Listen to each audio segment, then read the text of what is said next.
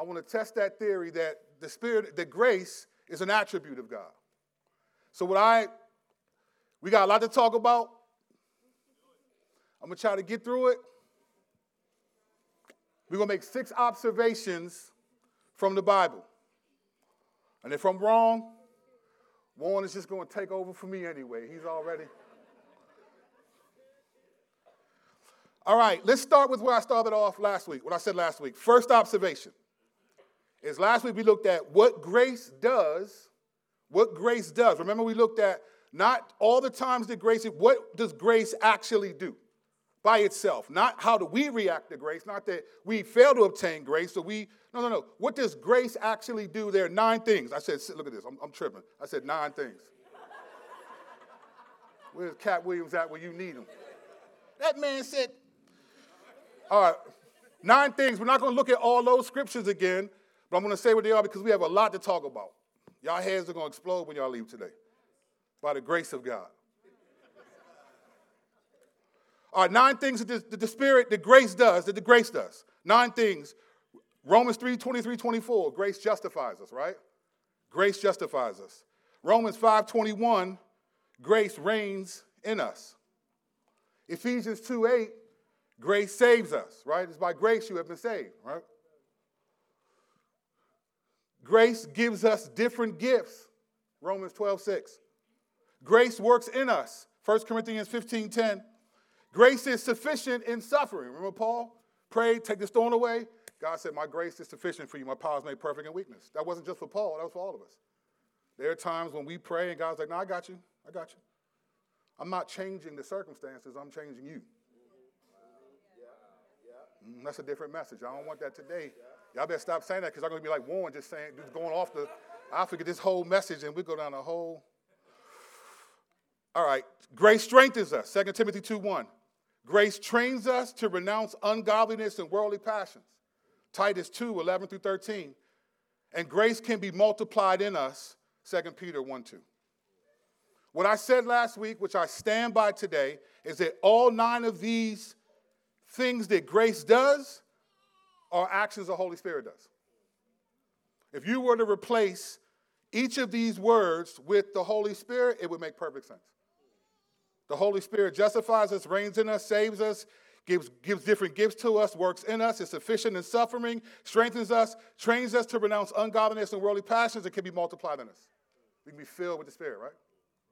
These are all things that grace does. But this doesn't mean that the Spirit of God is the grace of God. So why else do I believe the Spirit of God is the grace of God and not just an attribute of God? Second observation. The language given to grace in the Bible. All right? I mentioned this last week, so let me double down. The language of grace. There are 3 primary ways the word grace is used in the Scripture. 3 primary ways.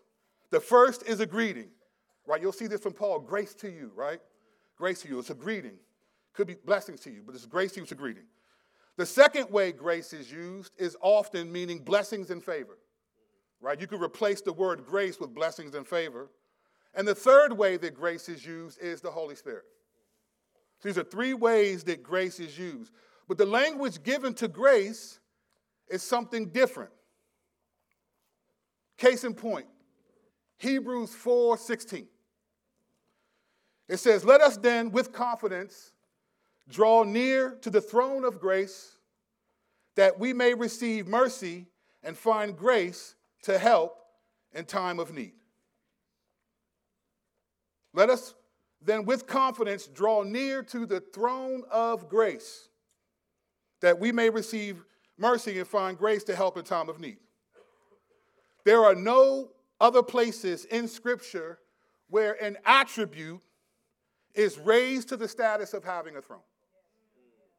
There's none. I've looked at every time the word throne was used in the Bible, and there is no other attribute, supposed attribute of God, that is elevated to the status of throne. None. But feel free to do your own work. There's none. Now, grace could just mean favor and blessing here, Let's read it as if it were saying that. Let us then with confidence draw near to the throne of blessing and favor, that we may receive mercy and find blessing and favor to help in time of need. Sounds okay. Sounds okay. But here's a question. If grace and mercy are just attributes, right? If grace is an attribute and mercy is an attribute of God, why would one attribute be on the throne and not the other? If grace is an attribute, why would grace be on the throne but not mercy? And then why would one attribute give us another attribute? Why wouldn't we just get grace and that'd be good enough? Why wouldn't blessing and favor be enough? Why does grace have to give us mercy? Now, I can see if it said approach the throne of love, right? Because we know that love is patient, kind, all it, right? It covers a multitude of sins. Like love does a lot. But this says approach the throne of grace. There are no other places in Scripture where an attribute is raised to the status of having a throne. So how does this prove that the Holy Spirit? This could be referring to the Holy Spirit. That the grace of God is the Spirit of God. This doesn't prove that, does it? Good question. In Revelation 4, we see 2 times that the Spirit is connected to the throne. Revelation 4:5 says this. From the throne came flashes of lightning and rumblings and peals of thunder. And before the throne were burning 7 torches of fire, which are the 7 spirits of God. So at the very least, we know that the Holy Spirit is in proximity to the throne where God the Father is sitting. It says it's before the throne because the Father and the Son, they don't all share the same throne. They're not like, hey, scoot over. Right? When it's, you know what I'm saying? God like, man, scoot. Hey, Jesus, man, you getting a little plump around here, bro. Nah, it's like they don't share the throne. But like by saying that it's before the throne, is saying essentially it's on the throne with God. Figurative language attributing the Spirit to being on the throne. Revelation 5:6. And before the throne and the 4 living creatures and among the elders, I saw a lamb standing as though it had been slain, with 7 horns and with 7 eyes, which are the 7 spirits of God sent out to all the earth. So here is the throne, Jesus right beside the throne, with the Holy Spirit, and it describes him as 7 horns. Horns in the Bible just means strength. 7 being perfect, so it's saying there's Jesus with the Holy Spirit with perfect strength, right? 7 eyes, meaning wisdom, with perfect wisdom, which are the 7 spirits of God. So here, the Holy Spirit by the throne again. The Lamb is beside the throne with the Holy Spirit, and the Spirit is designated as a close proximity to the throne. You will not find in any other credible translation of the Bible where an attribute is given status of a throne in reference to God except grace. You won't find it. You can look. Please look. Please look. Please look. I've searched. Not every translation, because after we only got so much time. But I've looked enough. You will not find it. Throne of grace is intentional. Whenever throne is mentioned in reference to God, especially in Revelation, it's always the Father, sometimes Jesus, and 2 times the Spirit. However, in Scripture, we don't see things sitting on thrones in heaven. You see people only.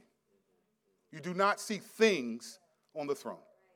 So in Revelation, which is where we get the view of where God is, besides Ezekiel and Isaiah 6 and Ezekiel 1 and Daniel 7, you don't see things on the throne. You see actual people. You don't even see created beings on the throne. They're described as people. We get God on the throne. You get 24 elders that are on thrones. We assume there's some kind of humanoid creation. We don't know what it looks like, what they look like. You get the apostles, the 12 apostles, 11, not Judas. He didn't make it. But Paul takes his place. The apostles sit on thrones. Jesus promises to let the church in Laodicea, people who persevere, to sit on his throne in Revelation 3:21. It's his people. And Jesus on the throne. Nowhere in Scripture is a non-person given the title of throne. So throne of grace, if it's not a person, an attribute, Hebrews 4 would be the only time in all of the Bible that happens. Because grace is not an attribute of God. Grace is the Spirit of God. The language of throne. Now let's look at the language of spirit. Hebrews 10:29 says this. How much worse punishment do you think will be deserved by the one who has trampled underfoot the Son of God and has profaned the blood of the covenant by which he was sanctified and has outraged the Spirit of grace? Capital S. Okay, spoiler alert. Spoiler alert. Whenever capital S is used in this scripture, it always means the Holy Spirit. I looked at every occasion in the Bible, in the ESV translation, when capital S is used, only the Holy Spirit. Never not the Holy Spirit. Now, there may be times where it's not used and it's pointing to what the Holy Spirit might do. Never once in the Bible when capital S is used, it does not refer to the Holy Spirit. So in Hebrews 10:29, God is saying that people who were believers that walk away from the faith have outraged the Spirit of grace.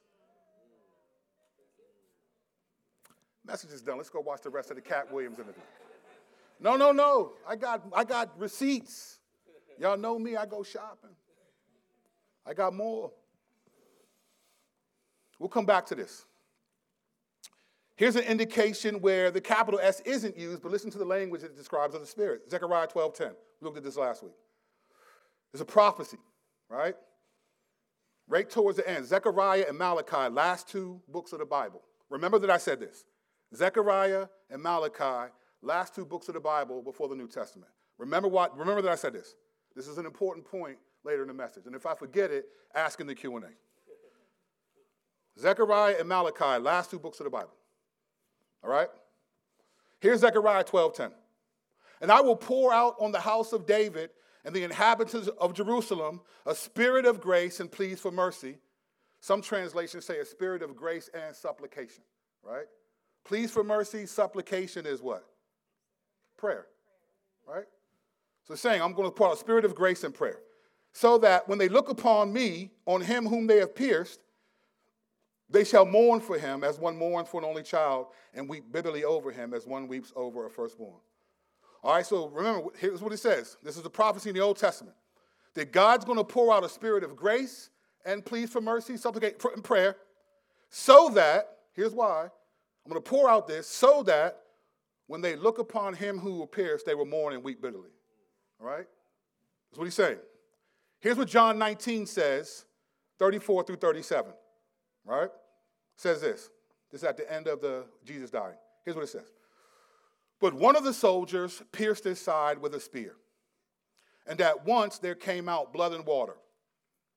He who saw it has borne witness. His testimony is true, and he knows that he is telling the truth, that you may also believe.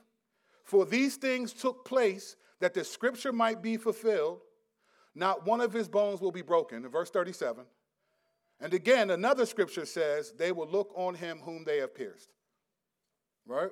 So it's quoting from Zechariah 12:10. But as far as we know, there was hardly anyone at the cross when Jesus died. It was his mom. John was the only apostle that was there, the only disciple. Mary Magdalene, and the mother of James and Joseph. I think her name is Mary too, so there's a lot of Marys around here. There was no one mourning Jesus' death but them. So Zechariah 12:10 cannot be the Lord is going to pour out spirit of grace and prayer so that the four people who were before the cross would weep and mourn. Judas was also mourning after he realized he betrayed Jesus, but he doesn't count. The mourning and weeping bitterly is connected to the spirit of grace being poured out, right? That's what it says. Well, the Spirit wasn't poured out at the cross. It was poured out at Pentecost. At Pentecost. So let's go to Pentecost and see what happened.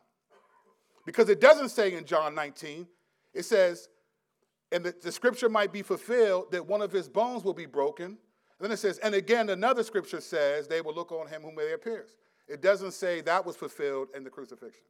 It just says another scripture says this. So let's go to when the Spirit was actually poured out in Acts 2, and let's see what happens.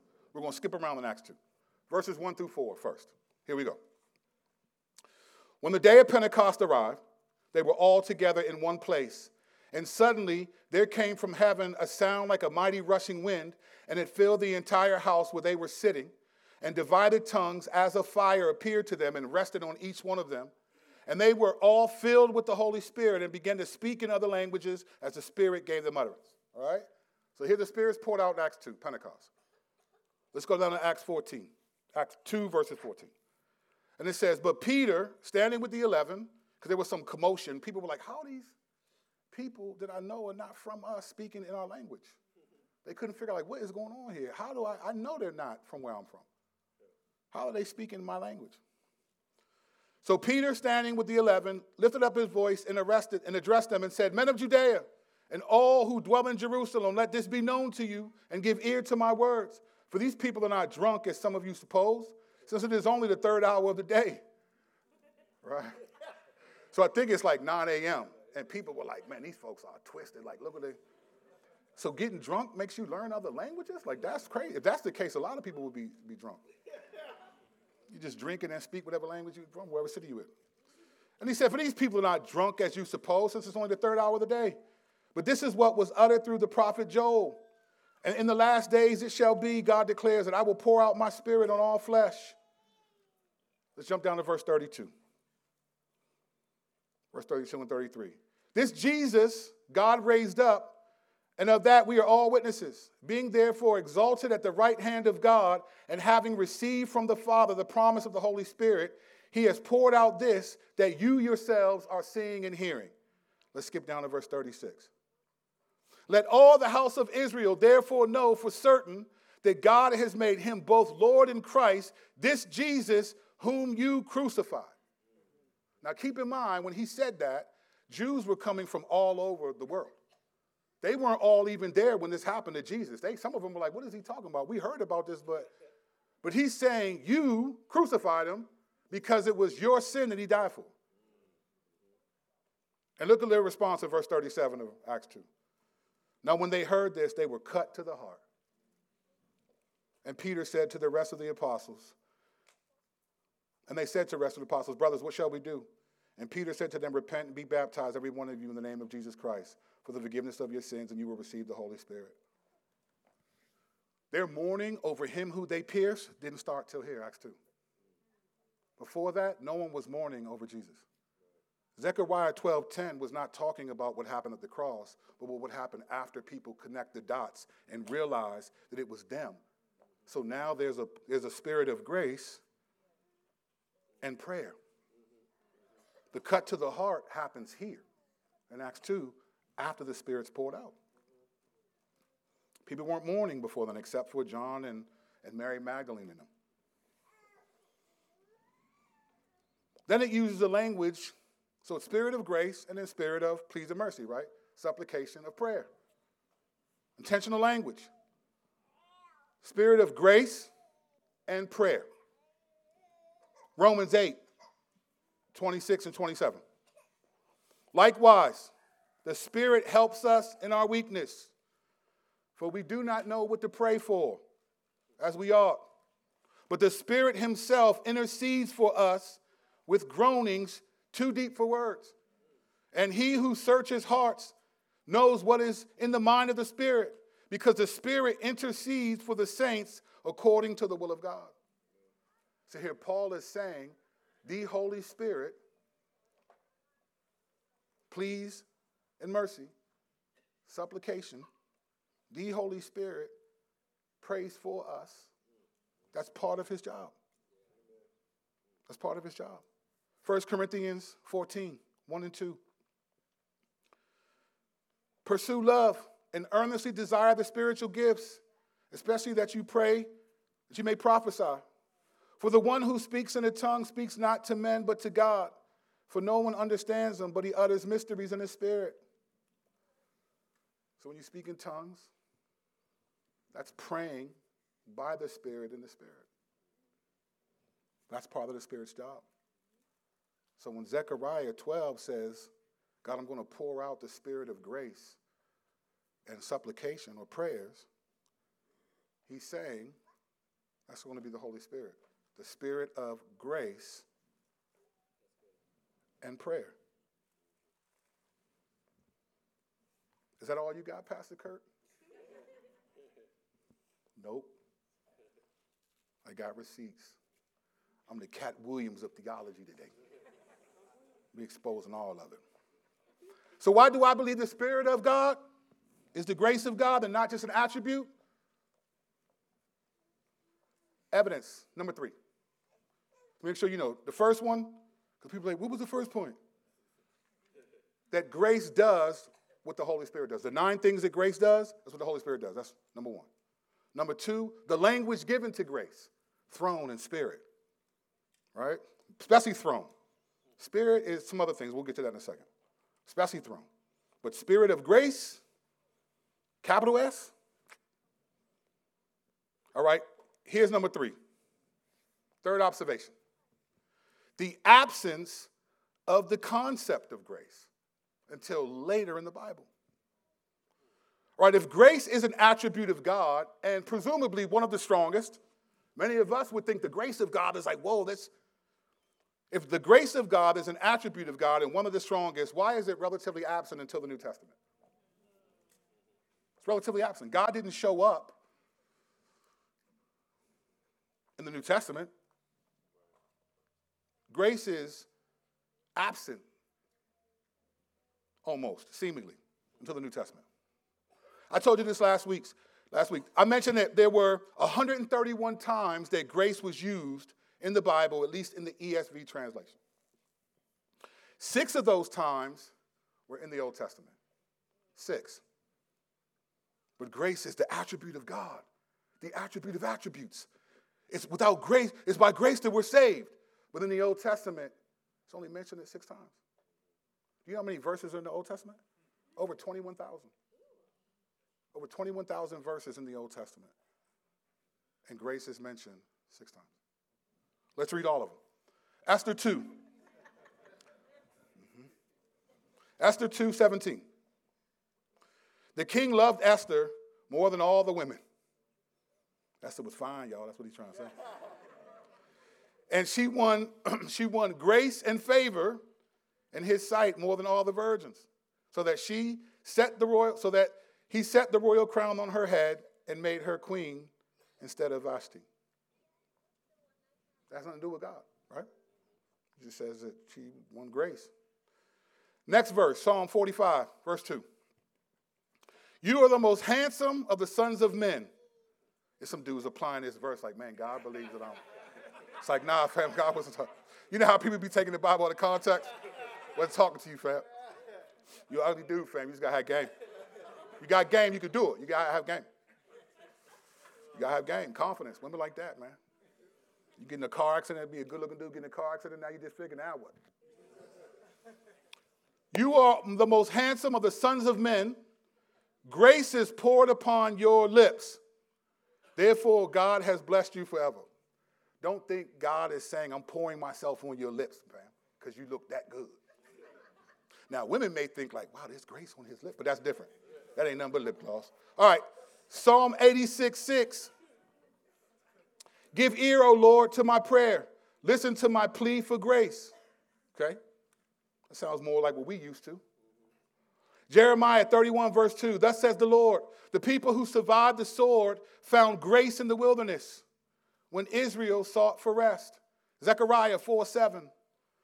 Who are you, O great mountain, before Zerubbabel? You shall become a plain, and he shall bring forward the top stone amidst shouts of grace. Grace to it. All right, we can start doing that. JP, we write a song, grace to it. Zechariah 12:10, that we know, right? Pour out the spirit of grace. These are the only times that grace, the actual word grace, is mentioned in the Old Testament. But it's supposed to be one of the most dominating attributes of God. It is relatively absent in the Old Testament. That doesn't make sense to me. You'll have gracious and graciously used 59 times, 51 in the Old Testament, 8 in the New. 4 times the word graceful is used, 3 in Proverbs, 1 in Nahum. That's it. But in the New Testament, grace shows up 125 times. 125 times. But guess what? Only 3 of those times are in the Gospels. So if grace is an attribute of God, and Jesus, right? The Bible points to Jesus. Where's Wendy at? Jesus. If you wasn't at the retreat, if you know, you know. 3 times in the Gospels, grace is used. That's it. I couldn't believe it. Here are the 3 times. John 1:14. And the Word became flesh and dwelt among us, and we have seen this glory as of the only Son from the Father, full of grace and truth. John 1:16 and 17. For from his fullness we have all received grace upon grace. 17. For the law was given through Moses, grace and truth came through Jesus Christ.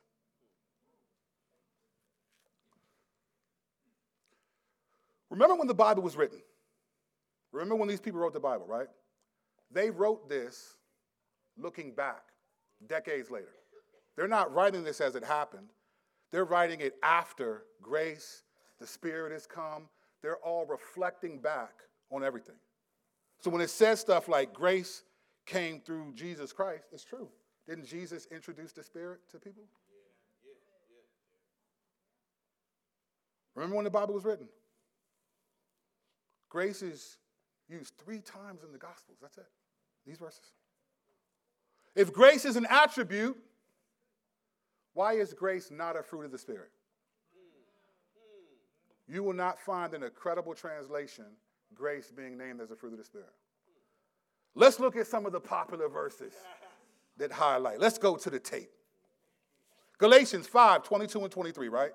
We know this well. But the fruit of the Spirit is love, joy, peace, patience, kindness, goodness, faithfulness, gentleness, self-control. Against such things there is no law. There's also no grace.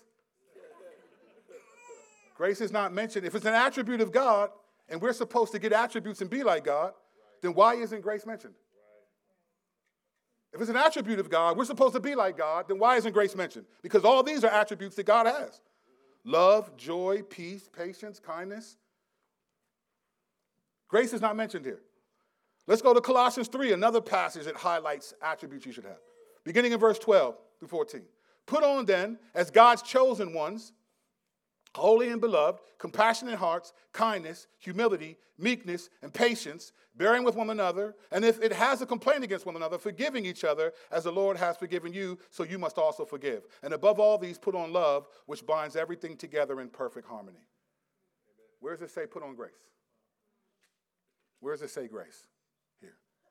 If grace is an attribute, like most people teach, where is it at? Let's go to Ephesians 4. Maybe I'm missing something.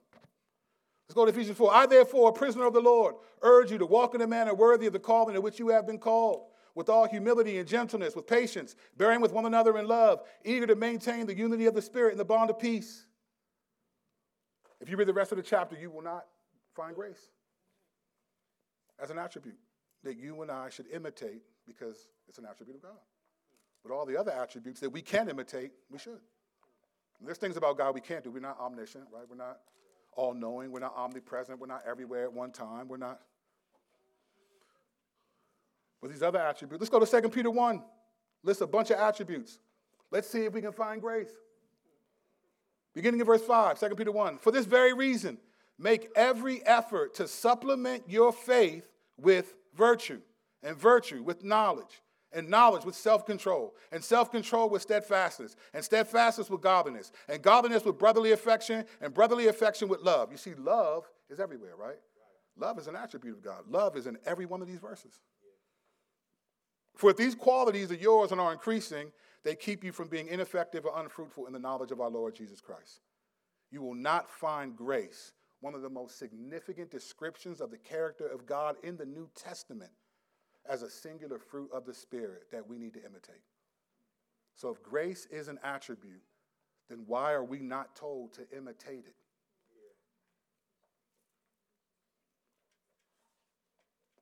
I could be wrong, though. Gracious as a command is stated only once in Colossians 4, to be gracious. Here's what it says. Let your speech always be gracious, right? Seasoned with salt, so that you may know how you ought to answer each person. So here it's clear the grace should be, with mercy and favor and gentleness. And grace is not a fruit of the Spirit because grace is the Spirit. And it interacts with us through his character and function, which is grace. Is that all you got, Pastor Curt? Nope. Number 4 observation. Here's a 4th observation. So the third was the absence of the concept of grace. It's striking to me how little grace is until the Spirit's poured out.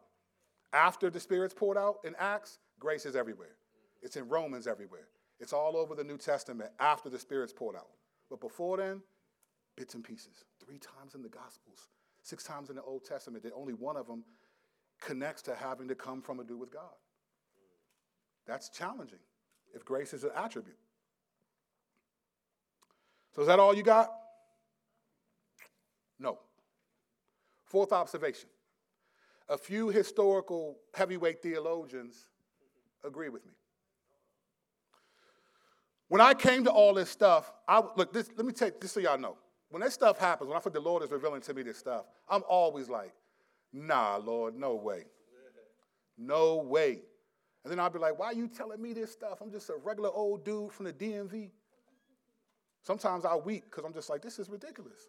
But then I'm like, nah. And I'll ask people, hey, have you heard this? I have friends that be like, you know what? And I'm like, okay, nah, then this ain't from the Lord. Then I'm just tripping. I'm not going to just get up here and say something on Sunday and be, and in the Q&A, hey, Pastor Curt, I saw this. And I was like, won't. Like, I'm not doing that, right? So I was just like, nah, Lord, this is a good thought. This is crazy, but let me just see, is there anybody else who even thinks like this? And I came across this quote from Reuben Torrey, heavyweight theologian in the early 20th century, wrote a book called The Person and Work of the Holy Spirit as Revealed in the Scriptures and in Personal Experience. He wrote this in 1910. That's a long title. You can't do titles like that today. Here's what he says. Here's a quote. He says, the Holy Spirit is called the Spirit of grace and supplication in Zechariah 12:10.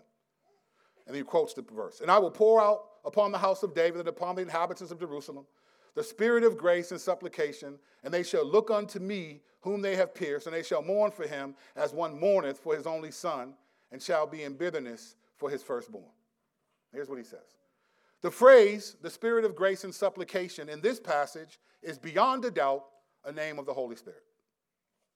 The name Spirit of Grace we have already had under the preceding head, but here there is a further thought of that operation of grace that leads us to pray intensely. The Holy Spirit is so called because it is he that teaches to pray, because all true prayer is in the Spirit. And he references Jude 20. Now keep in mind, and I'm not saying this to boast or anything, this is how good the Lord is. This is the last thing I found. I came to these conclusions before I found this. And I thought, wow, this is crazy, because this is what I just said. And I don't got the education that these dudes got. I'm an ex-gangster. So I kept reading. He says, the Holy Spirit is so called this because he teaches prayer. I read that. We of ourselves know not how to pray as we ought, but it is the work of the Holy Spirit of intercession to make intercession for us with groanings which we cannot be uttered, and lead us out in prayer in according to the will of God. The secret of all true and effective praying is knowing the Holy Spirit as the Spirit of grace and of supplication. So he's connecting the dots to what I said. And this dude had major influence. Major influence. But there's another person who's even a greater heavyweight than him. Some of you would know this. Some of you would know this. I know Dr. Lee would. He knows everybody. Louis Berkhoff wrote a systematic theology that I would say was probably one of the most dominant systematic theologies in the 20th century. It's popular. I read through his systematic theology, loved it. A lot of people thought it's a little bit wooden, a little bit. And then Wayne Grudem wrote his systematic theology, and that became more popular because it was more accessible, it was an easier read. But Louis Berkhoff's systematic theology, heavyweight. This is a heavyweight dude. Here's what he says. He says this. In the third place, the word grace is used to designate the favor of God as it is manifested in the application of the work of redemption by the Holy Spirit. It is applied to the pardon which we receive in justification, a pardon freely given by God. But in addition to that, it is also a comprehensive name for all the gifts of the grace of God, the blessings of salvation, and the spiritual graces which we wrought in the hearts and lives of believers through the operation of the Holy Spirit. So this is what he's saying. Grace isn't an attribute because it's where attributes come from. He's saying that grace is a one-size-fits-all name for attributes. So when we say unmerited favor, that means forgiveness, love, peace, all these things. That's what we're saying. It's a one-size. We even use it as a one-size-fits-all. He's saying the same thing.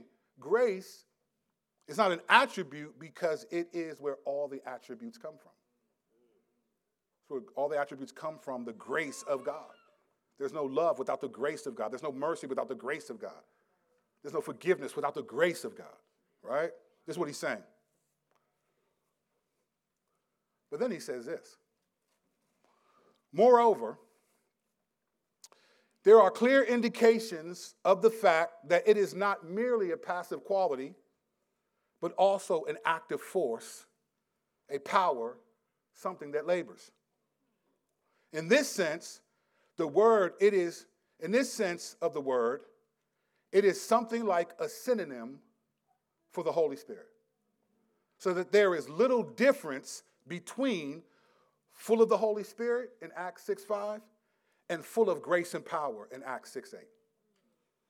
The Holy Spirit is called the Spirit of grace in Hebrews 10:29. It is especially in connection with the teachings of Scripture, respecting the application of the grace of God to the sinner by the Holy Spirit, that the doctrine of grace was developed in the church. Here's what he's saying. The grace of God is synonymous with the Spirit of God. That's why he said there's no difference in saying Stephen was full of the Holy Spirit in Acts 6:5, and then he was also full of grace and power. Full of the Holy Spirit, full of grace and power. He says that's one and the same thing, because the Spirit is the grace of God. So when you're full of the Spirit, you're full of the grace of God.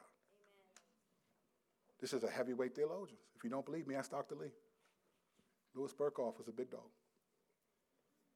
Grace is not an attribute. Grace is a person. It's the Holy Spirit. Jesus is the Word of God. The Holy Spirit is the grace of God. This is why we cannot use grace as if it frees us from doing things. Because what we're saying is the Holy Spirit does not care if we don't go as hard as we should as believers. Be careful how you use the grace of God, because many use it to say, I don't have to do stuff because there's grace.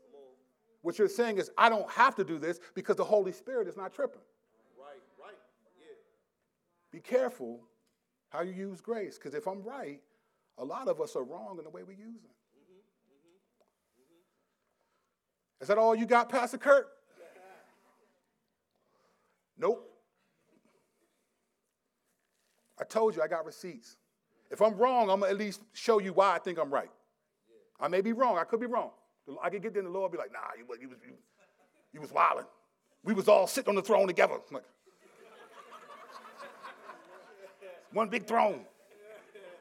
Can I sit up there, Lord? Nah, you can't sit up here, bro. We got a joint for you right there. All right, fifth observation, all right? I'm feeling good today. Warren got me hyped. Warren needs to do announcements every time because he got me hyped. I'm ready to go. I'm ready to start hooping. Ha, and then God said, ha, and the Lord came through. Ha. Y'all got me. I'm holding back. Y'all don't realize what's happening right now. There's grace on my life right now. All right, fifth observation. Fifth observation of why I believe the grace of God is the Spirit of God and not just an attribute of God. Here's the fifth observation. The names of God in the Bible. The names of God in the Bible. So in the Bible, various names of God are used, each reflecting different aspects of his person. Okay? Throughout the Bible, names of God always describe who he is by what he does. Right? Like we use names as we think Jesus Christ, first name, last name, right? That's how we think Jesus Christ. Christ ain't his last name. It's a designation, right? God doesn't have formal names. It's not like me, it doesn't work like that. Like God's names are always who he is and what he does. We use names differently. Like my name means tiny bear.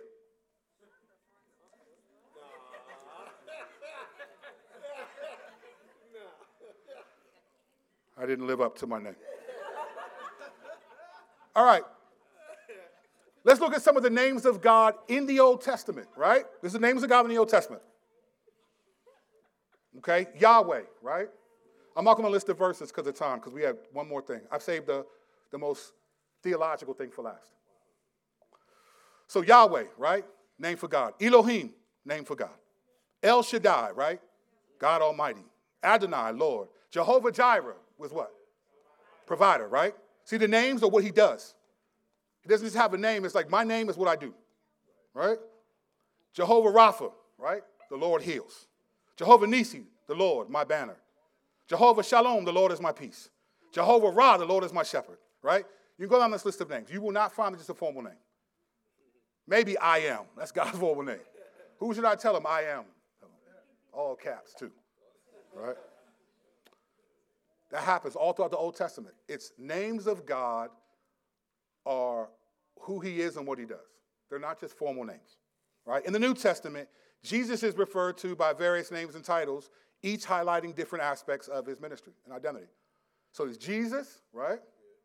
He's Christ, meaning anointed one. He's Lord, right? He's the Son of God. He's Son of Man. He's the Lamb of God. He's the light of the world. He's the King of the Jews. He's Rabbi, teacher. He's the bread of life. He's the good shepherd. He's Alpha and Omega. He's the way, the truth, and the life. He's the vine. He's the bridegroom. And he's the new Adam. Bunch of names. All of these names are not formal names. Right? Emmanuel means what? God with us. Now you can call him Emmanuel. Emmanuel. And he'll look and be like, hey, what's going on, bro? But it means something. It means something. Our name, we just pick names that we like. But when God picks a name, it's what I do. It's who I am. This isn't just a name I like. This is a function of my personality, my character. This is who I am. In the New Testament, the Holy Spirit is referred to by various names and titles, each emphasizing different aspects of his nature and role in the life of believers in the church. So we know him as the Holy Spirit, or the Holy Ghost, the Spirit of God, the Spirit of Christ, the Comforter or Helper, in the Greek, the Paraclete, right? The Spirit of Truth, the Spirit of Life, the Spirit of Wisdom and Revelation, the Spirit of Grace, the Spirit of Glory, Spirit of Adoption, Spirit of Holiness, Spirit of Power, Love, and Self-Control. Every one of these are not formal names. When God names himself, This is who I am because it's what I do. The Holy Spirit is called the Spirit of grace because it's who he is. And that's what he does. He gives us access to that grace. Grace is a name given to the Spirit for that reason. It's not given to the Father. It's not given to the Son. Jesus brought grace and truth because he ushered in the Spirit. Final observation. And this one is deep. I actually thought about doing this one first because of how deep this one is. But it's too late. The sixth observation for why the Spirit of God is the grace of God is the way the Bible is organized. It's the way the Bible is organized. I'm not talking about Old Testament, New Testament. I'm not talking about law, prophets, wisdom literature, minor prophets, major prophets, gospels, acts, epistles, Pauline epistles, Petrine epistles, that's Peter, epistles, Revelation. I'm not talking about like that. There's a way that the Bible is laid out from God's perspective that's different than how we normally think of the Bible. We think Old Testament, New Testament, 66 books. That's not the way the Bible's laid out from God's perspective. Here's what I said last week. I said this. What if the Bible, I didn't say it exactly like this, but I've rephrased what I said to present. I said this. What if the Bible is laid out in a Trinitarian structure with each person of the Godhead and their interaction with humanity described? So God, meaning the Godhead, all three persons of the Trinity, what if they designed the Bible in such a way that each person of the Godhead would have specific involvement in the redemption of humanity and the overthrowing of the enemy? And each one emphasizing a particular theme. What if? I believe this to be true of the Bible. Let me explain what I mean. I think the Bible is broken up into three acts that each inform the Trinity, where each one of them is the personal emphasis in each act. Each one. So in Act 1 is the Old Testament, and the person of God the Father, is the one on display, predominantly.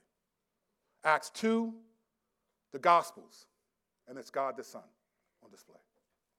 Acts 3 is Acts through Jude, and God the Spirit is on display. All three are made known in each act, but the emphasis is on one person of the Trinity primarily. These three acts are how the Bible is laid out. So all three are involved in the redemption of humanity and the overthrowing of the enemy. All three of them. The themes kind of overlap, but they're a little bit dominant. There's a pattern to this in each theme. Here's the pattern in each theme that God laid out. Here's the pattern. Make sure that one person of the Trinity is the dominant emphasis in each theme. The one person, the dominant emphasis that is emphasized, points to the other two. All right? Each person's job is to primarily glorify the one that was before it. Okay? Except Acts 1, because God was first, and it was like, all right, so God is glorifying himself. We'll get back to that. So that's each person's job. But they also highlight the next person of the Trinity that's coming closer to the end of their emphasis. All right? Then the emphasis switches and focuses on the next person of the Trinity while still pointing to the other two. The theme from the previous act carries over to the next act for continuity, but then introduces a new theme. And we'll get into what I mean by that. I'm just giving you the layout right now. I'll explain what I mean. And lastly, by doing this way, all three are equally important and all three share the same characteristics, proving each of them to be God. That is the structure of the Bible in each act. Act 1, Act 2, Act 3. Act 1, the Father, the Old Testament. Act 2, the Gospels. Act 3, Jude through Acts through Jude. That's how the Bible's laid out. It's not just 66 books. It's 3 different acts where God is involved as the primary one so that everyone knows, oh, this is a Trinitarian reality here. All right, so let me prove this. All right? Acts 1, the Old Testament, the emphasis is on the person of the Father, most common to the Jews as Yahweh, most common to us as God. That's the dominant person of the Trinity in the Old Testament, is the Father. The second person of the Trinity makes appearances primarily through the angel of the Lord, right? SSB core group. That's us. Right? See y'all Wednesday. Right? So the second person of the Trinity, the Son, he makes an appearance in Act 1 with the Father as the angel of the Lord, but he's also prophesied to be a human, right? So it's pointing. Act 1 is pointing to Act 2. It's not just me. Someone else is coming. Daniel 7, 13 through 14. Up to this point in the Old Testament, in the Hebrew Bible, they had the angel of the Lord functioning and acting with the same authority as Yahweh, right? They used to call this theologically the 2 powers in heaven, 2 powers.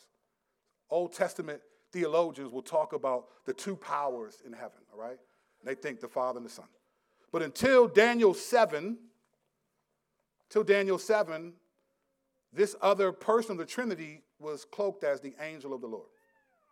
And then Daniel 7, we see this, verse 13 and 14. I saw in the night visions, and behold, with the clouds of heaven, there came one like a son of man, and he came to the Ancient of Days, and he was presented before him. So there is the Son of Man, right? And to him was given dominion and glory and a kingdom that all peoples, nations, and languages should serve him. His dominion is an everlasting dominion, which shall not pass away, and his kingdom one that shall not be destroyed. So we get glimpses of, we get prophecies of the second, but the Act 1 is about the Father. But he makes sure you know I'm pointing to the person of Act 2, the Son, and I'm going to pour out the person in Act 3, the Spirit. So it's Act 1, the Father, but Act 2, the person, Jesus, and the Holy Spirit make appearances in the Old Testament. I'm not going to read the verses that say that. We know that. I'll just read one. I love these verses. Judges 14, 15 and 6, 5 and 6.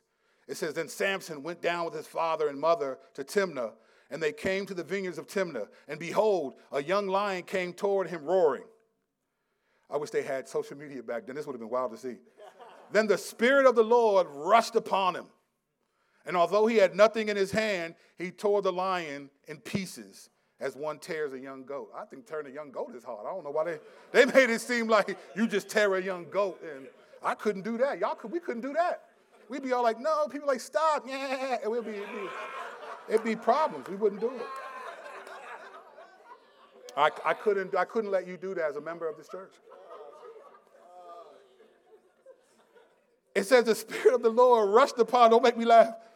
The Spirit of the Lord rushed upon him. Rushed upon him. And he tore it in half. So the Spirit makes, multiple times you see the Spirit, but the primary emphasis is on the Father. Not the Son, not the Spirit. It points to the Son, points to the Spirit, but the Father is the primary emphasis in Act 1. Right? And the Father's job, what his theme is glory. He's reclaiming his glory. The glory was lost when Adam and Eve bit the fruit. The glory was lost. So he's reclaiming his glory throughout. And he does it in 3 different ways. But this is what he wants to be glorified. Listen to this. Because of time, I'm only going to read this one verse. Leviticus 10:3. Then Moses said to Aaron, this is what the Lord has said to me. Among those who are near me, I will be sanctified, and before all people, I will be glorified. And Aaron held his peace. So Act 1 is God reclaiming his glory primarily by establishing a group of people to follow him, which is Israel. That's how he reclaims his glory in Acts 1. In Act 1, not Acts 1, in Act 1, right? But then he introduces the person in Act 2 in different prophecies, which we know about, and that's Jesus, right? Then we get to Act 2. I got to speed up because of time. I'm gonna hit every, I got to speed up. But this is a crazy point. In Act 2, the Gospels, the emphasis is on the Son, Jesus, the second person of the Trinity, but there are appearances of the Father and the Spirit in Act 2, right? We saw this in Matthew 3, beginning of verse 13 through 4:1. He says this, then Jesus came from Galilee to the Jordan to John to be baptized by him. John would have prevented him, saying, I need to be baptized by you, and do you come to me? But Jesus answered him, let it be so now, for thus it is fitting for us to fulfill all righteousness. Then he consented. And when Jesus was baptized, immediately he went up from the water, and behold, the heavens were opened to him, and he saw the Spirit of God descending like a dove and coming to rest on him. And behold, a voice from heaven, this is my Son, with whom I am pleased. So all three show up. That's how Jesus' ministry starts, right there. All three show up. We're all here. We're all together. But this is about him. This is about him. It's about the Son. It's about the Son. And the emphasis of the Son is truth. The emphasis of the Son is about truth. And he's reclaiming the glory of God by demonstrating his authority over the other gods by defeating the power of sin. So in Act 1, God reclaims his glory by establishing a people that he will work through. Acts 2, Jesus reclaims the glory of God by establishing truth and declaring his authority over other gods by defeating the power of sin. The emphasis is the truth. That's his emphasis. John 1:14. And the Word became flesh and dwelt among us, and we have seen his glory. The glory of the only Son and Father, full of grace and truth. John 14:6. Remember Jesus said this? I am the way and the truth and the life. No one comes to the Father except through me. Now we are well versed on the Son. Well versed. But remember, Act 2 is the Son. The Spirit shows up. The Father shows up a couple times. But it's mostly about him. He's the primary person of the Trinity. But grace isn't mentioned. The Spirit isn't mentioned there. Towards the end of Jesus' life is when he says, all right, I'm leaving, but I'm going to send a helper.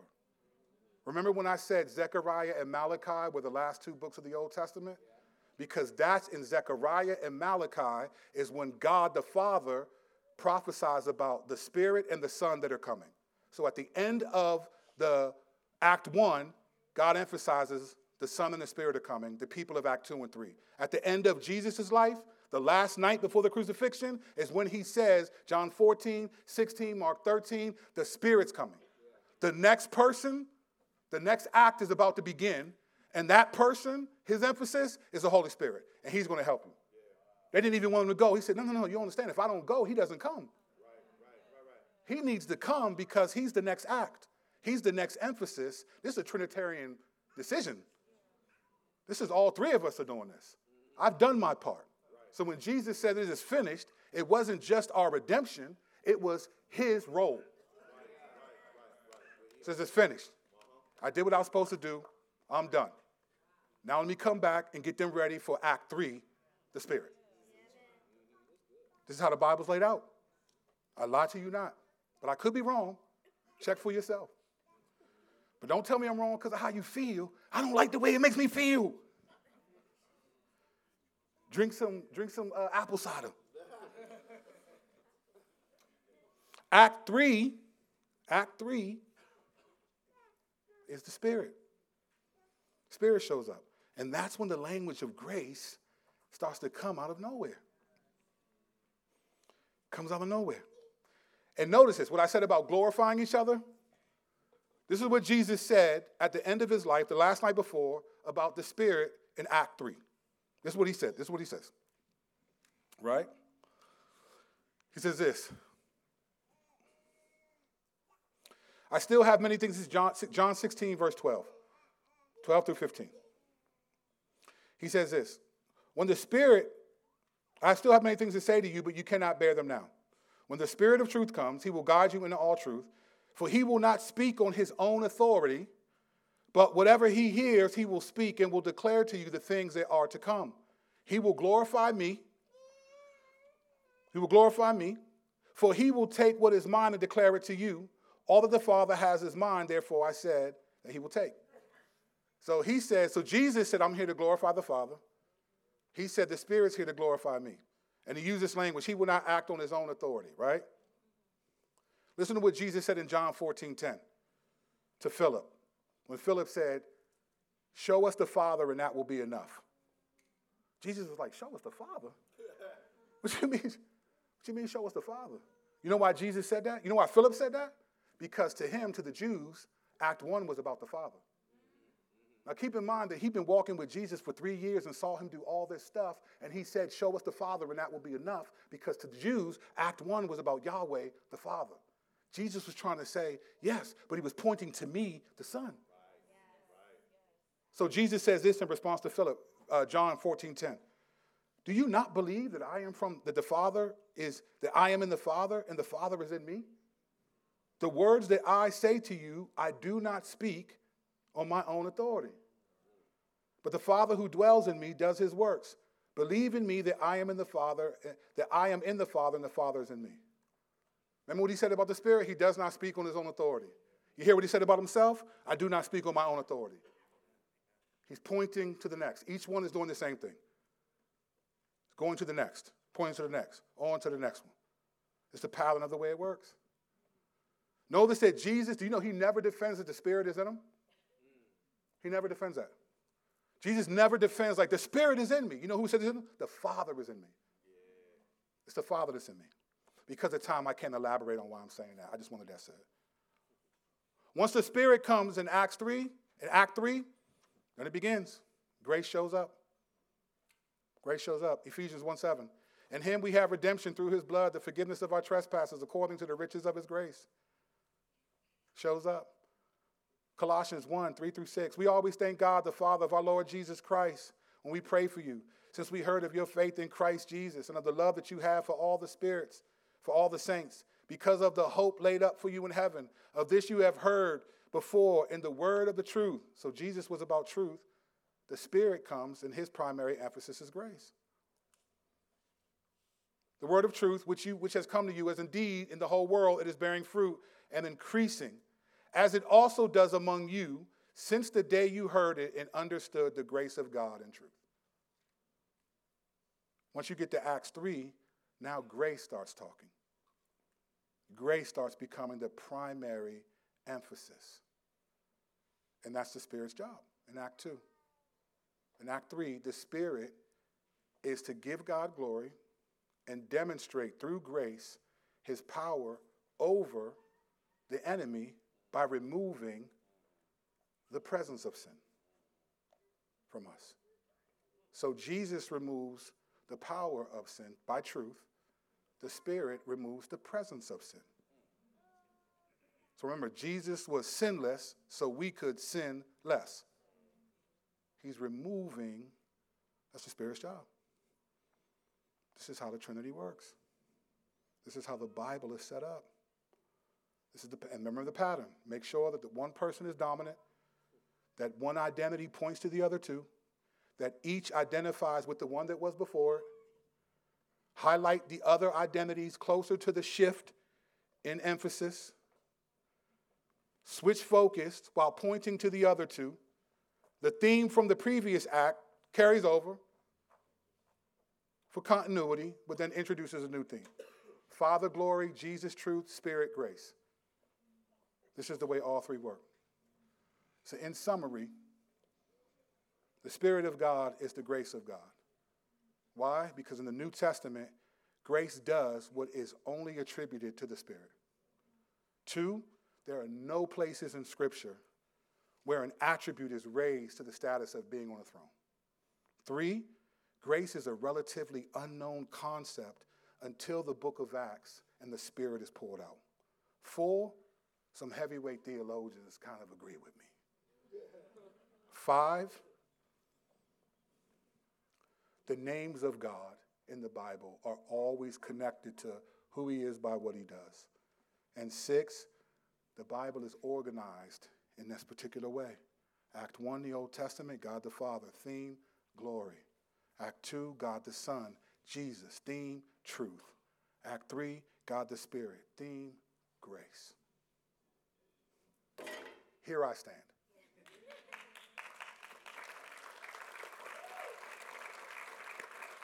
Let's pray.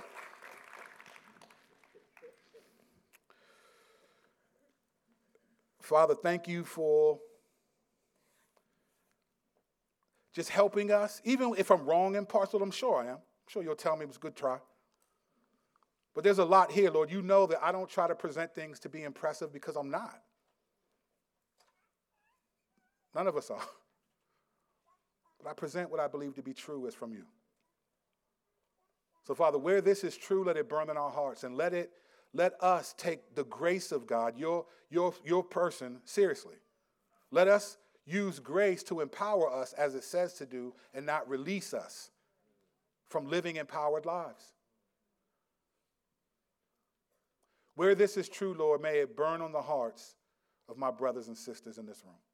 And may we all grow together in your spirit, a.k.a. the grace of God. Help us to not take for granted any longer, which we are all guilty of. Help us to not presume upon your grace, because we're not presuming upon an attribute. We're presuming upon your person. And help us, Lord, to take seriously our commitment to you, because you took seriously your commitment to us. You came in all fully of yourself, Father, Son, and Spirit. You showed up and you showed out. Now give us your grace to show and prove. Lord, while I'm in error, please forgive me. You know it's not intentional. It's excitement trying to see your word in ways that I think are biblical. But where I'm not in error, let us move with it. Let us be encouraged by it. And let us use it to remind us to remember the future. For your glory and our good. In your name we pray. Amen.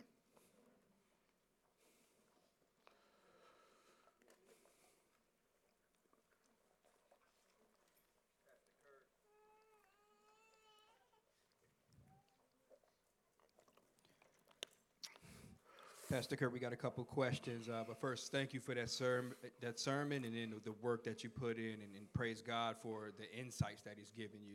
That was nothing short of amazing to me. So Thank you, brother. Thank you. As one of my best friends, I would expect you to say that, but thank you, bro. No, thank you, bro. This was crazy to me, too. I was like, this was not what I was thinking of. It's not what I was thinking of at all when I found this out. So, all right, we got a couple questions. The first one, I think is from something earlier that you mentioned in the sermon. They say, this person is asking, if the Father, the Son, and the Holy Spirit are all one, then why do they all sit on separate thrones? Because they're three different persons. So they're one essence, they're of the same essence, but they're three different persons. And I think that proves the authority of all three. I mean, sure, God could have made a big throne that they all sit in, but that would probably be weird. Like, can you imagine going to heaven and they all just sitting beside each other, like on one big throne? My kids used to do that in the car. They got all sit beside each other. I just think that, the Bible doesn't say why. I think that all three have thrones because thrones designate authority. Right? When God sits on a throne, it's always like high and lifted up. God's thrones are different than the other thrones. So when we get there and we see that, all three, they're on thrones. Well, to be clear, to be honest with you, there's only twice in Revelations that Jesus is said to be on the throne, to be honest. Revelation 22, verses 1 and 3. Those are the only two times that Jesus is mentioned as being on the throne. He's always beside it, but it's only in Revelation 22, verses 1 and 3 that it says, in the Spirit of God, in the throne of God and of the Lamb. It doesn't, the rest of the times, doesn't indicate. Jesus is only on the throne in those two verses, to be honest, if you want to be technical. But I think it's because the thrones represent God's sovereign authority over everything.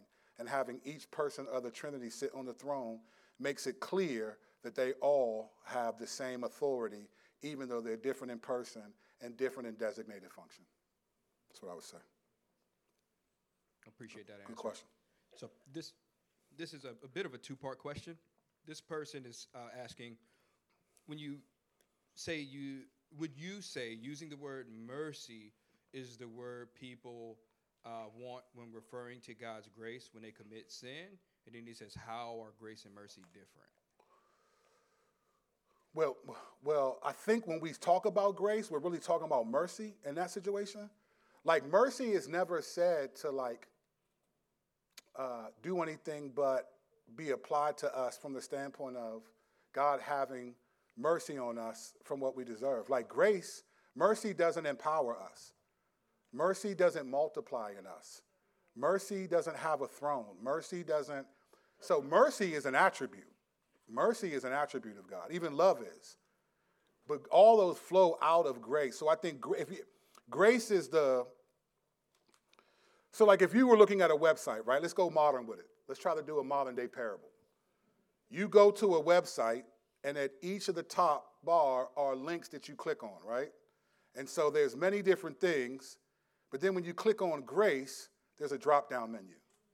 And when you click on grace, there's all the attributes of God drop down underneath that. Mercy's in that drop-down menu, but grace is the main thing. That's the thing. You click on that, all these other things drop down. So I just think mercy is different. Mercy, but they all come from it. You don't get mercy unless you get grace, right? You don't get mercy because it is unmerited favor. It is those things, but it's a one-size-fits-all. But grace, when it's given the name of God, it's a person, and it's a function. So he does dispense grace to us, but he also is the grace of God. So this next question may put you on the spot, your memory here a little bit, but I'm going to ask it just in case. This person is asking, would it make sense to say that Act 4 is the Spirit's work in and through us?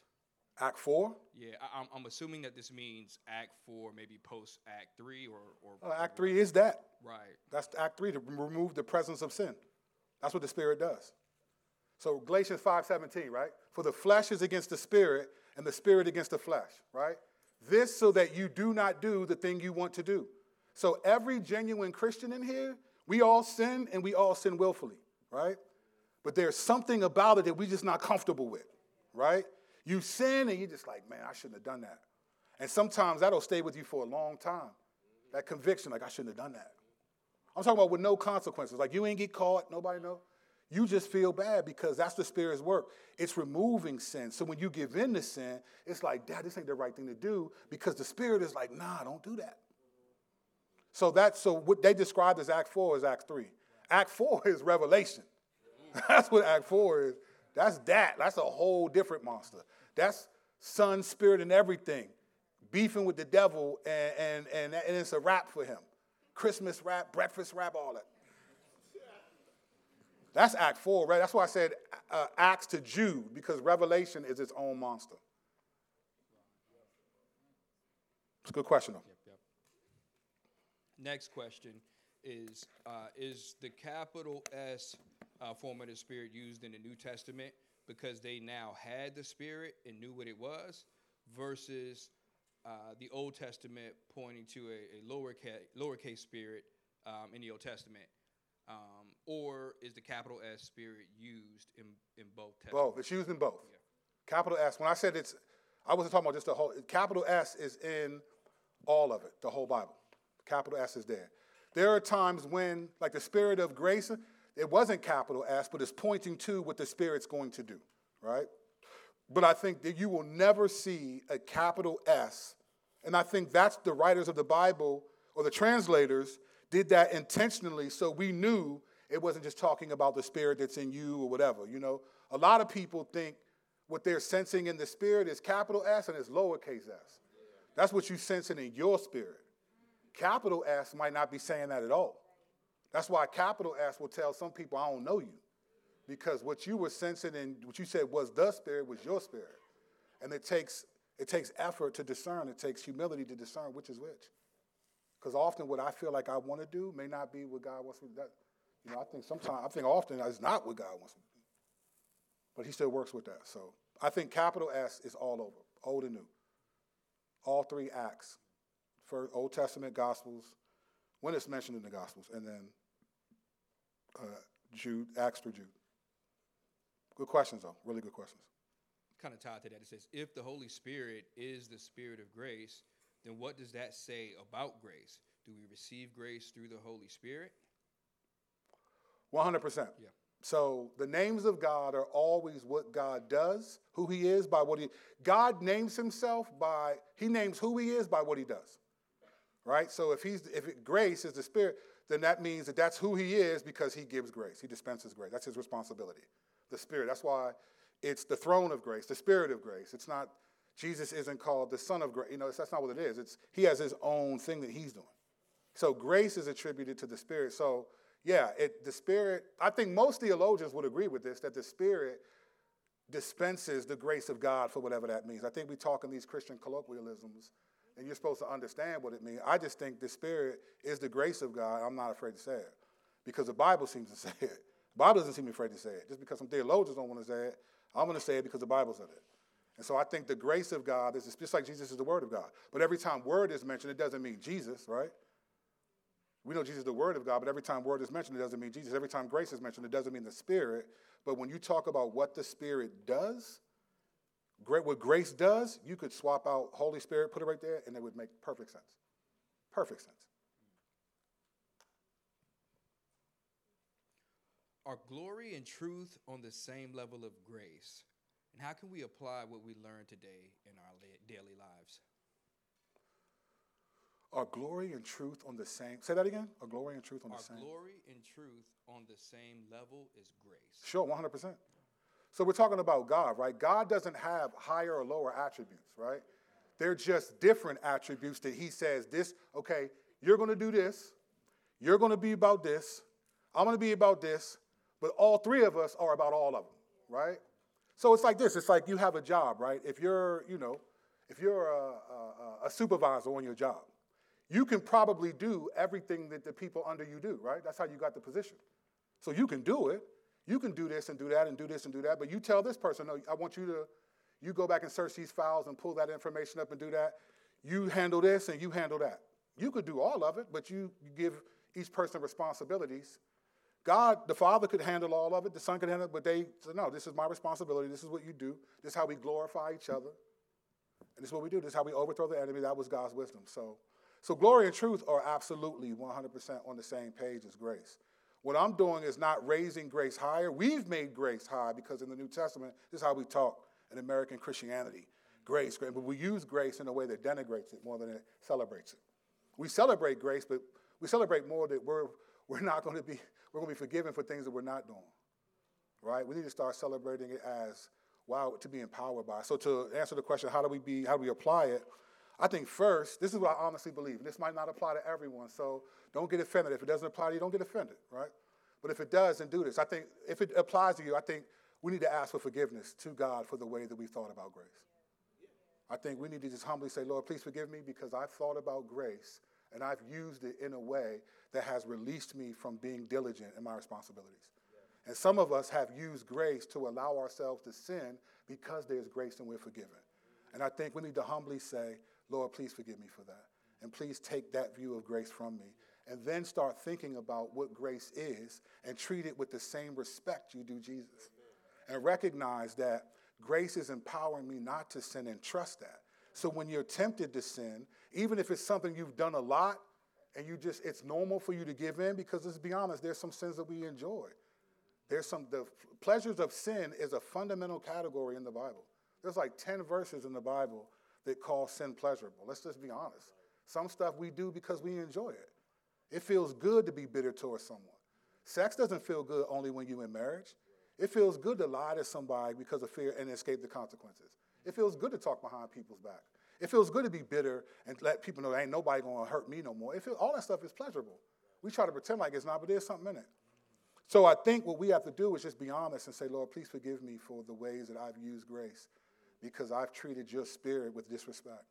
And then start thinking of what grace actually does. If you're a member of this church, I'll put in the app the 9 things that grace does. And remember that so that when you're struggling with sin, don't think like, well, grace lets me give in. I mean, yeah, there's some stuff we're going to fall. It's unrealistic to think you're not going to sin again. It's just not. There's some churches that teach that. Don't go to those churches. Those people that say, no one's supposed to sin, didn't tell you what they did last night. Right. So it's inevitable, but we shouldn't treat it like it's okay, it's excusable. Right. Because it's inevitable, it's not excusable. We should still fight and go after it. And I think we've all done it. To my shame, I've asked the Lord for forgiveness a lot this last 2 weeks. Because I would have never got up here and taught that, but I think in functionality, I've applied it like that. Focusing on this area, I'm growing in this, so I'm not really being diligent over here because there's grace over here. You know, when Jesus said in Matthew 23 to the Pharisees, you know what he said to them? He said, woe to you Pharisees. He said, you tithe mint, rue, and cumin, but you neglect the weightier matters of the law, mercy, justice, and righteousness. He said, you should have done all of them. I don't want to stand before God and be like, yeah, bro, you grew here, but you neglected the grace over here. You should have grown over here too. I think all of us need to humble ourselves. Most of them, maybe not all of us. If that's not you, praise God for you that you haven't done that. I know I've done it, but I'm committed to keeping it in the forefront of my mind so that I do it less and less and less. So that's how I think we should apply it. Well said, brother. Appreciate that. Appreciate that answer. Next question. If there are 7 spirits of God, does that mean the Holy Spirit is the highest? I didn't laugh because the question is dumb. I laughed because that's a wild thought. Not from the person, but just thinking about that. 7 just means perfect. Doesn't mean anything more than just perfect. It's just saying the perfect Spirit of God is present. Someone describes 7 horns or 7 eyes or 7. It's just perfect in strength, perfect in wisdom, perfect. That's all it means. 7 doesn't mean anything. The Spirit is not higher at all. They're all God, but they have different roles. They actually have subservient roles in many ways. People get offended like, no, don't say Jesus the Son is different because we don't know how it works. Theologians get mad if you say Jesus is the eternal Son of God. Okay, maybe he isn't. But the way he's presented to us is the Son of God. So I don't think it's heretical to think because I don't think it means he's less than the Father. That's not, there. 2 things can be true at once, right? You could not like mayonnaise, but like sandwiches, right? I don't like mayonnaise, but I love sandwiches. 2 things can be true at once. Jesus can be the Son of God, but not equal to the Father. I know how it works. I mean, my son isn't equal to me, of course, but that's not how the way God sees it. But I'm in the weeds somewhere. I'm in the theological weeds. Never mind. I don't know what I'm talking about right now. I'm fired up. I'm ready to watch the Redskins lose and be okay with it. I'm going to be okay with it today. I'm fired up. Warren got me fired up, like I said. Knowing how powerful the grace of God is working in us, how should we apply this to our conviction to grow to be more like God? I think we should live like we have confidence that God is changing us and can change us.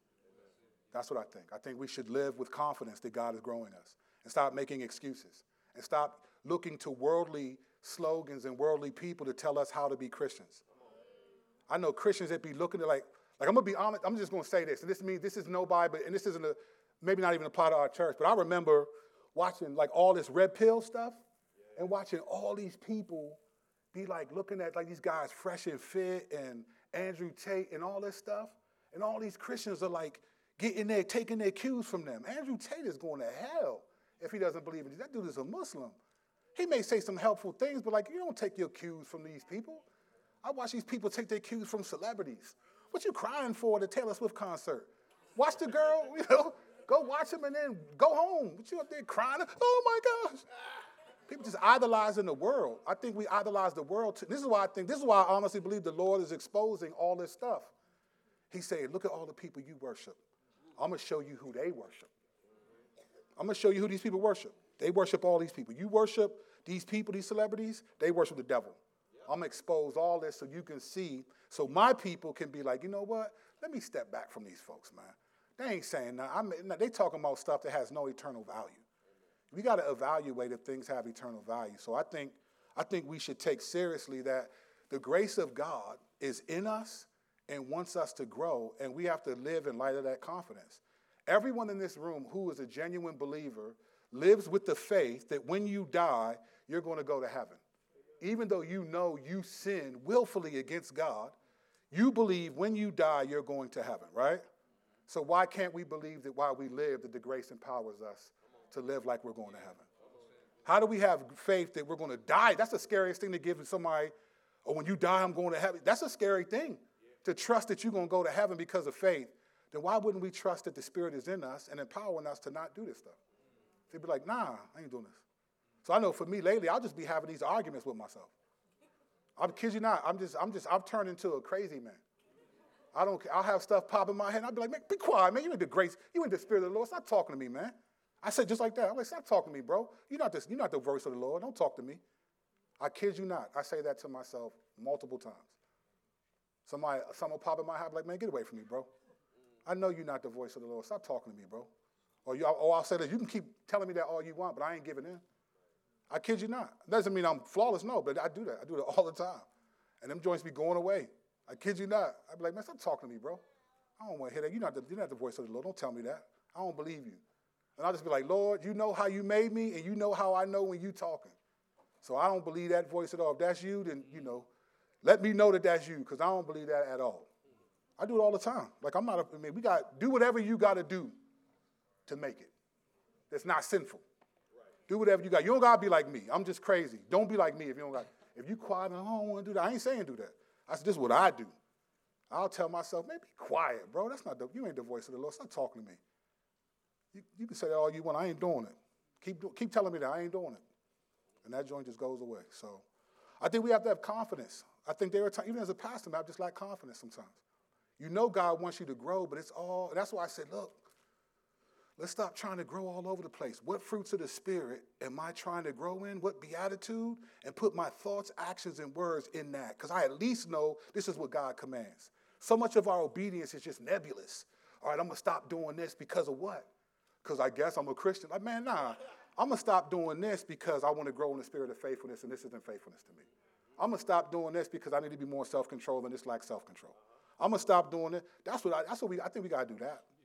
I think we got to do that because it attaches our obedience to the scriptures rather than just to an idea. Like, I'm not trying to be faithful because of what this dude said on YouTube. I don't care how many followers he has. I don't know who he's really following. So anyway, subscribe to my YouTube channel, though. Like and subscribe to the channel. I'm your pastor. You know me. Like and subscribe to the channel.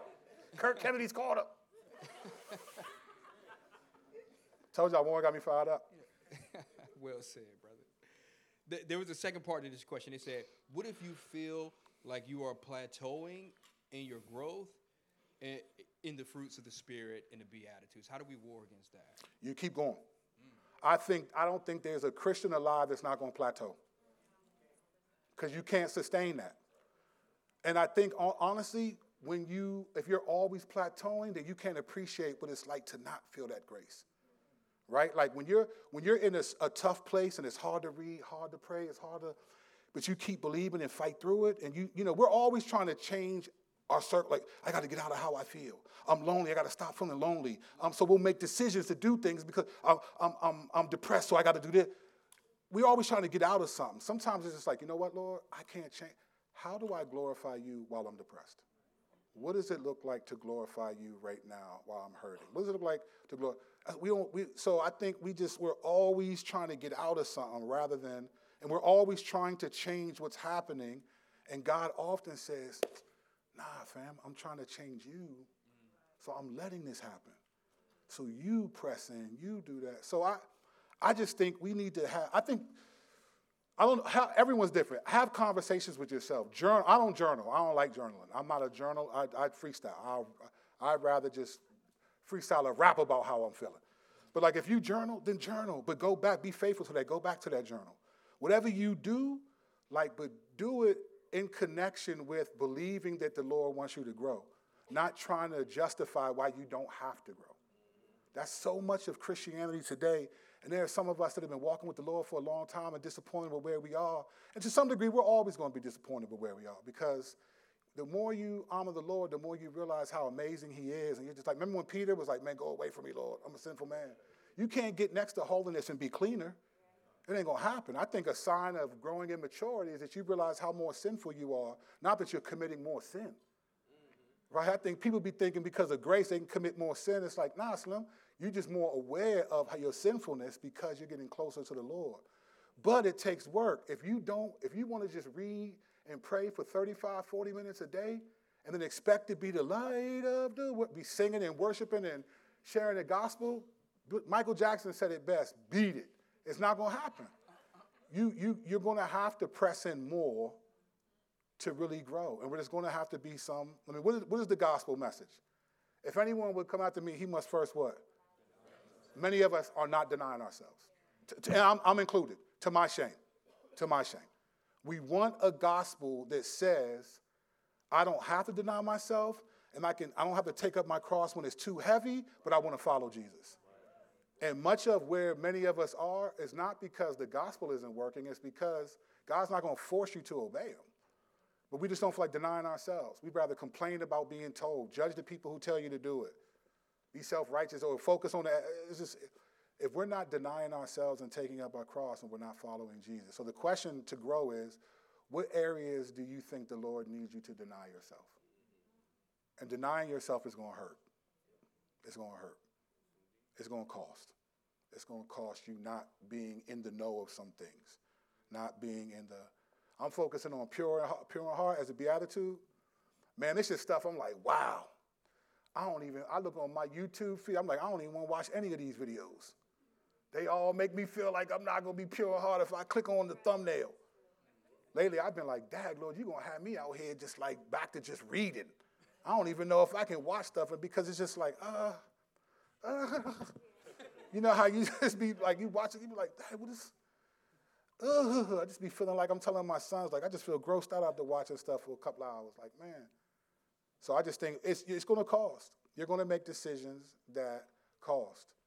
And you might even cost you some relationships. But we lay up our treasure in heaven, remember?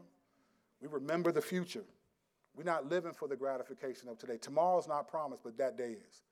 That's the future we're living for. So be faithful, do what you can, but have confidence. Colossians 1, it says bearing fruit in every work. So it believes that you're supposed to, as a Christian, you're supposed to believe you're going to make progress. Many of us be justifying why we don't. And I just think, them days is over. Leave that in 2023. In 2024, let's be on something different for real. I'm trying to be. If y'all want to join me, cool. If y'all don't, then I'll do the best I can. And when you stand before the Lord, he'll ask you, why didn't you? But I'm trying to get there. I'm trying to be, I've been playing around too long with this stuff. I'm trying to be there. So.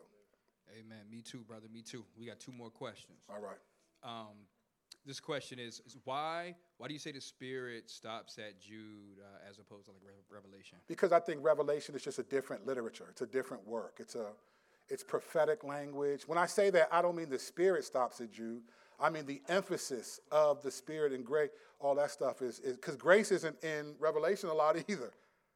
To be honest, the word grace isn't in Revelation that often. So when I say that, I don't mean the Spirit stops at Jude. I just mean the emphasis of the Spirit. I think kind of when you get to 1 John, I think, because 2 John and 3 John, I don't remember there being a lot of work. Those are specific letters to people that I don't remember grace being, I could be wrong, but so I just stop it before Revelation, because that's the third act to me. When the Spirit comes and acts, and then Jude. Revelation is, all right, end times literature, prophetic symbolism, all that stuff. So it's just it's more about the literature. So it's a different emphasis in literature, that's why. Gotcha. Last question. So this is, I'm going to read this for you, and then we can kind of parse it out how you will. So essentially what you just taught, this means ultimately grace isn't the understanding of God when we don't pursue righteousness and obedience as aggressively as we should, but it's the opposite. Grace is the actual power and mechanism through which we push ourselves to obey. Is that accurate? Yes, but I would say this. It's not wrong to know that grace does forgive us for not meeting the standard. That's true, though, right? We're not going to obey God. Listen. So 2 commandments, right? What are the 2 commandments that Jesus laid out? 2 commandments. Okay, a room full of Christians. What are the 2 commandments again? Some of us back there singing Keep Sweat. What are the 2 commandments again?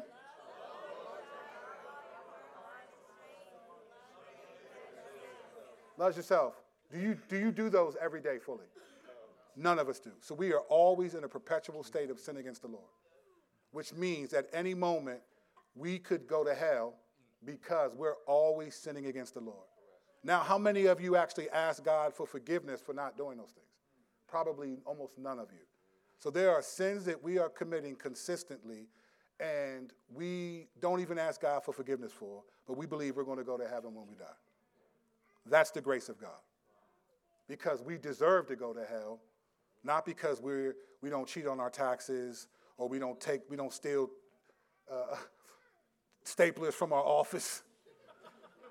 No, we deserve to go to hell simply because we just can't keep even 2 commandments. We can't do them. We can do them sometimes. There are moments where you feel like, man, I love the Lord with everything. I just want to. Then there are moments where I love we don't ever love our neighbors as ourselves for real. Unless you consider your pets. People be loving their pets like crazy. And be hating people, right? Your cat doesn't even know what's going on. 2 commandments we never keep, always in a perpetual state of sinning against God.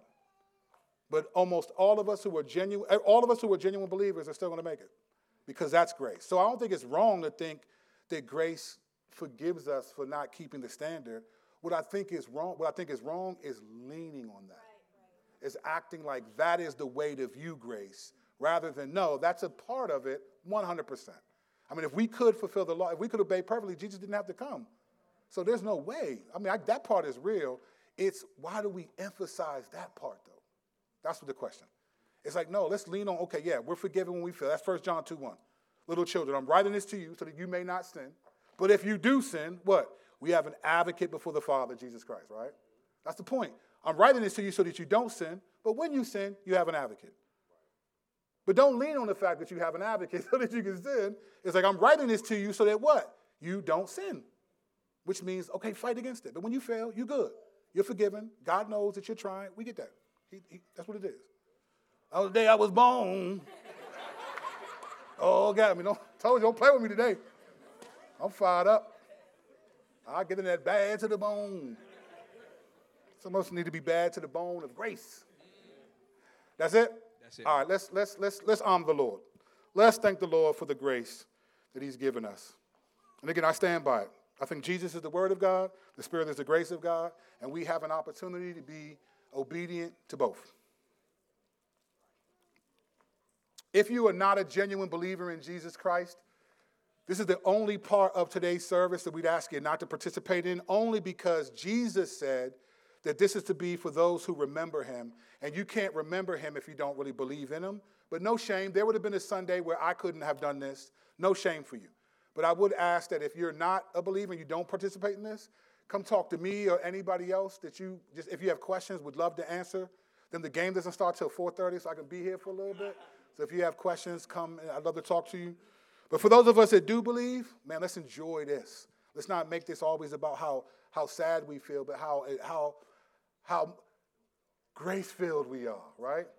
There's a reality that the Spirit of grace is in us because the second person, the Son of God, died for us. And so now we get to remember that and live in light of that reality. So, Father, we thank you for your Spirit. We thank you for the Father coming and the Son coming and the Spirit coming for each act of the Word. We thank you for the glory, for the truth, and for grace.